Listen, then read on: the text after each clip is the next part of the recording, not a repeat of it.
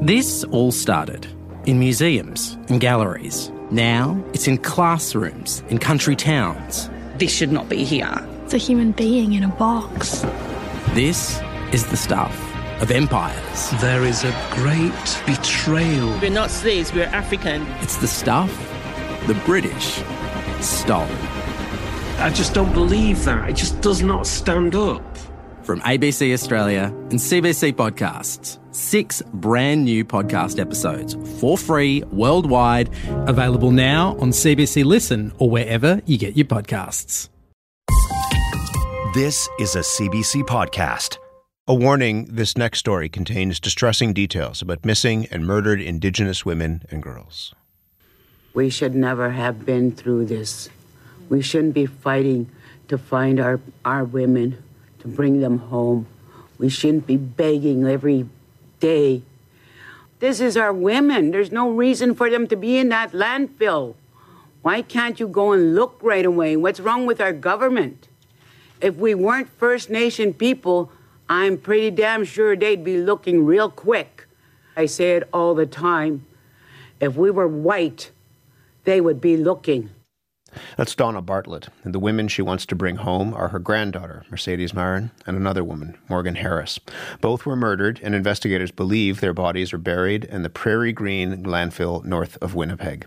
Calls to search that landfill have been debated. While the idea of a search was at first dismissed, Manitoba's new NDP government has committed to starting the search sometime this year. Nahanni Fontaine is the Minister of Families, Accessibility and Gender Equity in Manitoba. Minister, good morning. Good morning. When you hear Donna Bartlett say that racism is the reason that this landfill search hasn't happened, that if those women were white, they would be looking, is she wrong? No, I think she's 100% right. And I believe that if you were to ask, anyone in our community, that would be the same sentiment and same response. And I think it's important to recognize that this past election, October of 2023, we had the former government, a current PC party, that chose to design their whole provincial election campaign off the murders of Indigenous women by a serial killer who were dumped in a landfill. If that is not the quintessential example of how devalued Indigenous women, girls, and Two-Spirited are, and how that is founded and predicated upon racism, I don't know what is.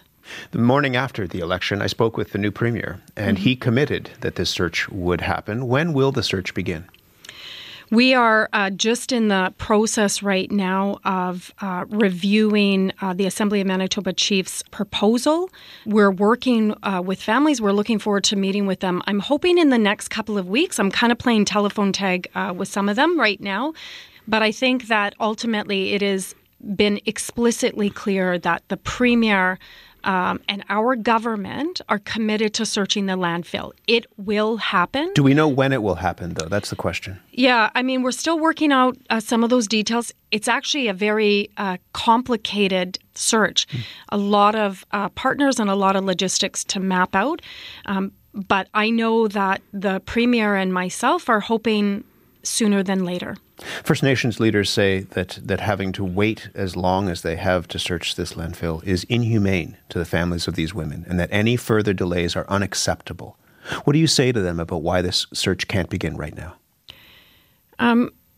Look, first off, let me just say that I understand and can appreciate how this is like a form of torture in many respects to wait for your loved ones.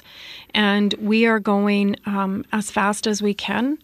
And, we don't want to, particularly as Indigenous politicians, we understand it.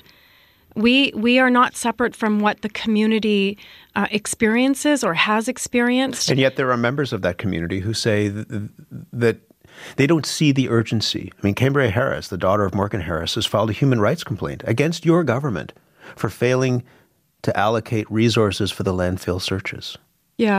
And I think that the human rights complaint is predominantly about the former government. And again, the only thing that I can do, particularly as an Indigenous woman and someone that's worked on this file for almost 25 years, is give my assurances and alongside the Premier, our commitment to searching. It will get done. That report from the Assembly of Manitoba Chiefs and ISN Masqua said, amongst other things, that if this is not done, if there is not immediate funding, that gaps aren't closed in bureaucratic systems, if it is not done, this search will be held off indefinitely. Is that a risk that this could be held off indefinitely? No, that's not even anywhere close to being a reality.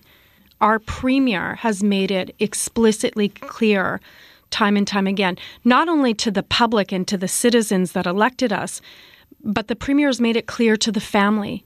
We met with the families, and the Premier opened that relationship first off with an apology and second off with a pipe ceremony. That is sacred work. That's a sacred commitment. And that search will happen.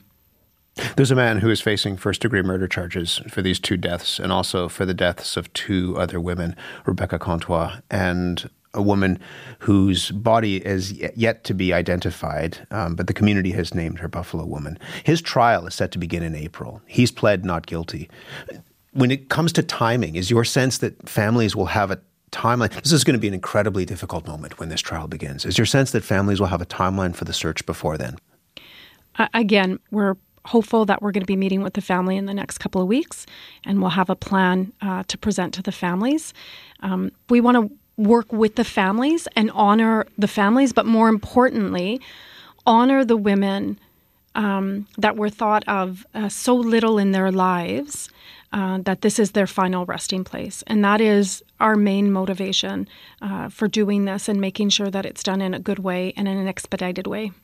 That report talked about some of the, and you've hinted at this, some of the specifics in terms of what this search would look like. And one of the things that's raised, and this was raised by the previous government as well, is the dangers of this search, that within this landfill could be asbestos that would be perhaps released into the air. This could be a major health hazard. How are you going to go about mitigating those risks? The folks that are kind of partnered in this path to searching have said that it can be done in a good and safe way. And so that's what we're looking towards, that everybody that works on this is safe, but then, that those risks can be mitigated. Is money at all a consideration in this, in terms of this will cost money as well? And it seems to some people crass and offensive to talk about money, but at the same time, this is part of that larger conversation around how this will unfold. When you're thinking about the cost of a search like this, how are you evaluating that?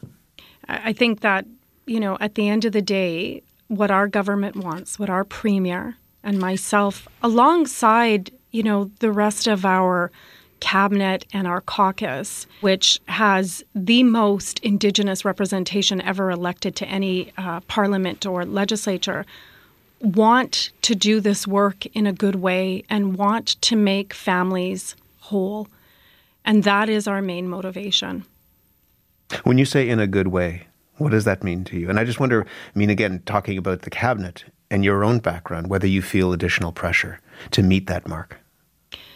No, not necessarily. I think that, everybody, let me just say this, is that those women, those sacred women that are lying in a landfill, again, who were thought so less of during their lives and then during this last political campaign, ultimately, they were the ones that helped change government.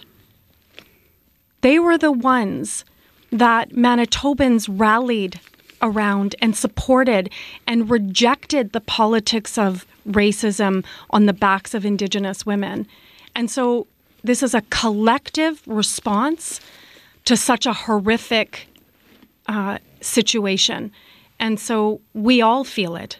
All of us want to do this in a good way and make families whole. And those women deserve to be made whole. How much of the delay and debate around this search do you think is indicative of a larger issue within our political system, but broadly within this country, about how to tackle the violence towards Indigenous women and girls?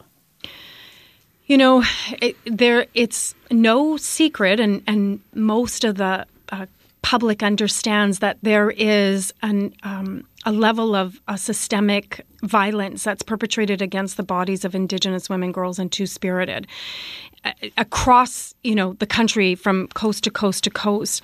And, Manitoba, in many respects, is ground zero, Manitoba and BC. And we are doing the work to be able to prioritize the protection of Indigenous women and girls and look at prevention. We need to be looking at work that prevents any more missing and murdered Indigenous women and girls, and that's what our government is committed to. And again, I would say, and I would submit to you, and I've been doing this work for a long time, 25 years. And, when I started doing this work to where we are now, we have seen a significant shift among the population, among Canadians who understand that this is an issue. And that's important because it's Canadians who elect the politicians who then have the legislation and hold the purse strings. And so coupled with that, I think it's really important to elect governments that are committed to tackling the issue of missing and murdered Indigenous women and girls and Two-Spirited. That's important. Particularly as we're moving into a federal election right now, elect those representatives that actually see Indigenous women as human beings, as sacred and as valued, and that are willing to put their money where their mouth is. Can I just ask you finally, you're a politician, you've been doing this work for a long time, you talk about human beings, you're a human being as well. And I just wonder, what's it been like for you to watch the story of the search in this landfill unfold the way it has over the past few years? Yeah. As an Indigenous woman, I'll be completely honest, to see the way that this unfolded from the very beginning of when he preyed upon these women, it is enraging. It's enraging to see the way that Indigenous women, girls, and Two-Spirited are so devalued and are considered disposable. I go to vigil and memorials and all of these things, and I always look at the young ones, the little girls, and I always think, I'm hoping that this stops, that those little girls are not the next ones to go missing and murdered. And so folks like myself and Sandra Delaron and Minister Smith, it is our sacred responsibility to do this work and to fight as hard as we can for that next generation. That's a heavy weight to carry. I can hear it in your voice. That's a lot. Mm-hmm. But I've been put in this path, and it really is what I care about the most, and it is about protecting Indigenous women, girls, and Two-Spirit. And I will do that for as long as I'm in this role and for as long as there's a breath in me. Nahanni Fontaine, I'm really grateful to have the chance to talk to you. Thank you very much. Miigwech. Nahanni Fontaine is the Minister of Families, Accessibility and Gender Equity in Manitoba. The past is shrouded in mystery. To understand it, you have to get up close. Something happened to our collective psyche after the atom bomb. On NPR's Throughline, we reopen stories from the past to find clues to the present. Find Throughline wherever you get your podcasts. Sandra Delaron, longtime advocate for missing and murdered Indigenous women and girls and their families. She's also a lecturer at the University of Winnipeg on the 231 calls for justice that came out of the final Missing and Murdered Indigenous Women and Girls Inquiry report in 2019. Sandra is also in our Winnipeg studio. Sandra, good morning to you. Good morning. Thank you for having me. Thank you for being here. What were you hoping to see from this new NDP government when it came to taking action on that landfill search? I think we're seeing it. There was a really difficult time through the election process where the family members and all of our community were confronted with billboards saying if they were elected, if the Conservatives were elected, they weren't going to dig, even using that term. And so having to see that every day was very disconcerting for all of us. It's unfortunate that our lives as Indigenous women, girls, and our gender diverse relatives have to be a political issue. Do you mind me asking, you mentioned those billboards during the election. What was the message that those billboards saying, we won't do the search, I think it's that they'll hold firm on not doing the search and what have you. And you said that they wouldn't use the word dig, that they weren't going to dig in that landfill. What was the message, do you think, that it sent to Indigenous women and girls living in the province? It sent a message that we didn't matter to this government. That's what you think the message was, plain and simple? Absolutely, plain and simply. And what it also meant to serial killers or individuals that had no value for our lives, it meant that they could go ahead and continue to take our women and girls and gender diverse people and dispose of them without any consequence. And that report from the Assembly of Manitoba Chiefs hinted at that, saying that if this search doesn't occur as soon as possible, there could be a precedent that would-be serial killers fixated, this is from the report, fixated on killing First Nations women are left the impression that inaction isn't going to be followed up with action, that this could leave them free and clear in some ways. Oh, for sure. That's the message that it sent. That's the message since the report of the AJI in 1999, and every report since then that has fallen on deaf ears with no action. So, of course, those that take the lives of our loved ones think that they can get away with it because they have gotten away with it year after year, generation after generation. So now is the time to create that change. And fortunately, in Manitoba, we have a government that are our family, that have fought and raised their voices alongside of each of us for change.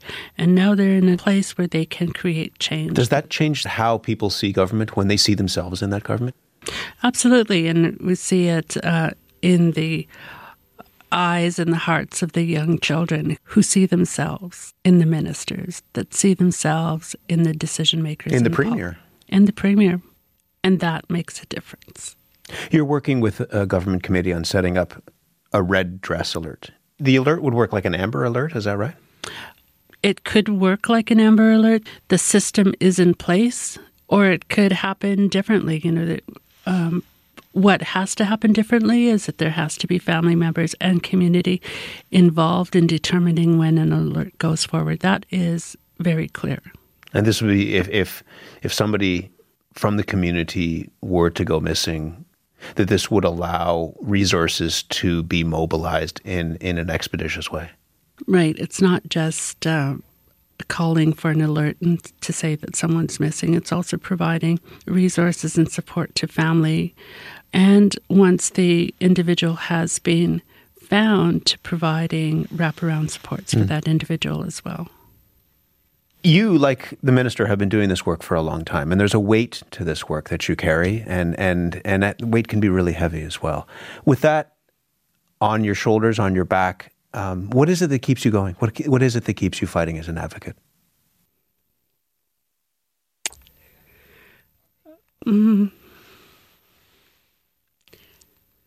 Well, I've been at this a long time, and I have seen change. I've seen positive change, and I've seen negative change, but holding my hope on the positive change that has occurred, and love, we love our families and we love our communities and they love us, and that's what keeps us going. Do you mind me asking who you were thinking of or what you were thinking of when you paused before you answered?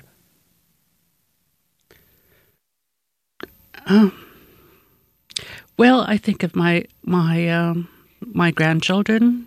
I never took my daughter to vigils or marches because those that, while we have community support, there are also predators that attend those events. So, I want to be able to take the little ones to places with community where they can celebrate our strengths and not worry about, getting taken. And you want to create that better world for them. Absolutely. Thanks for the work that you're doing, and thanks for telling us about it. Thank you. Take care. You too. Sandra De Laurent is a longtime advocate for missing and murdered Indigenous women, girls, and their families. She's in Winnipeg. For more CBC podcasts, go to cbc.ca/podcasts.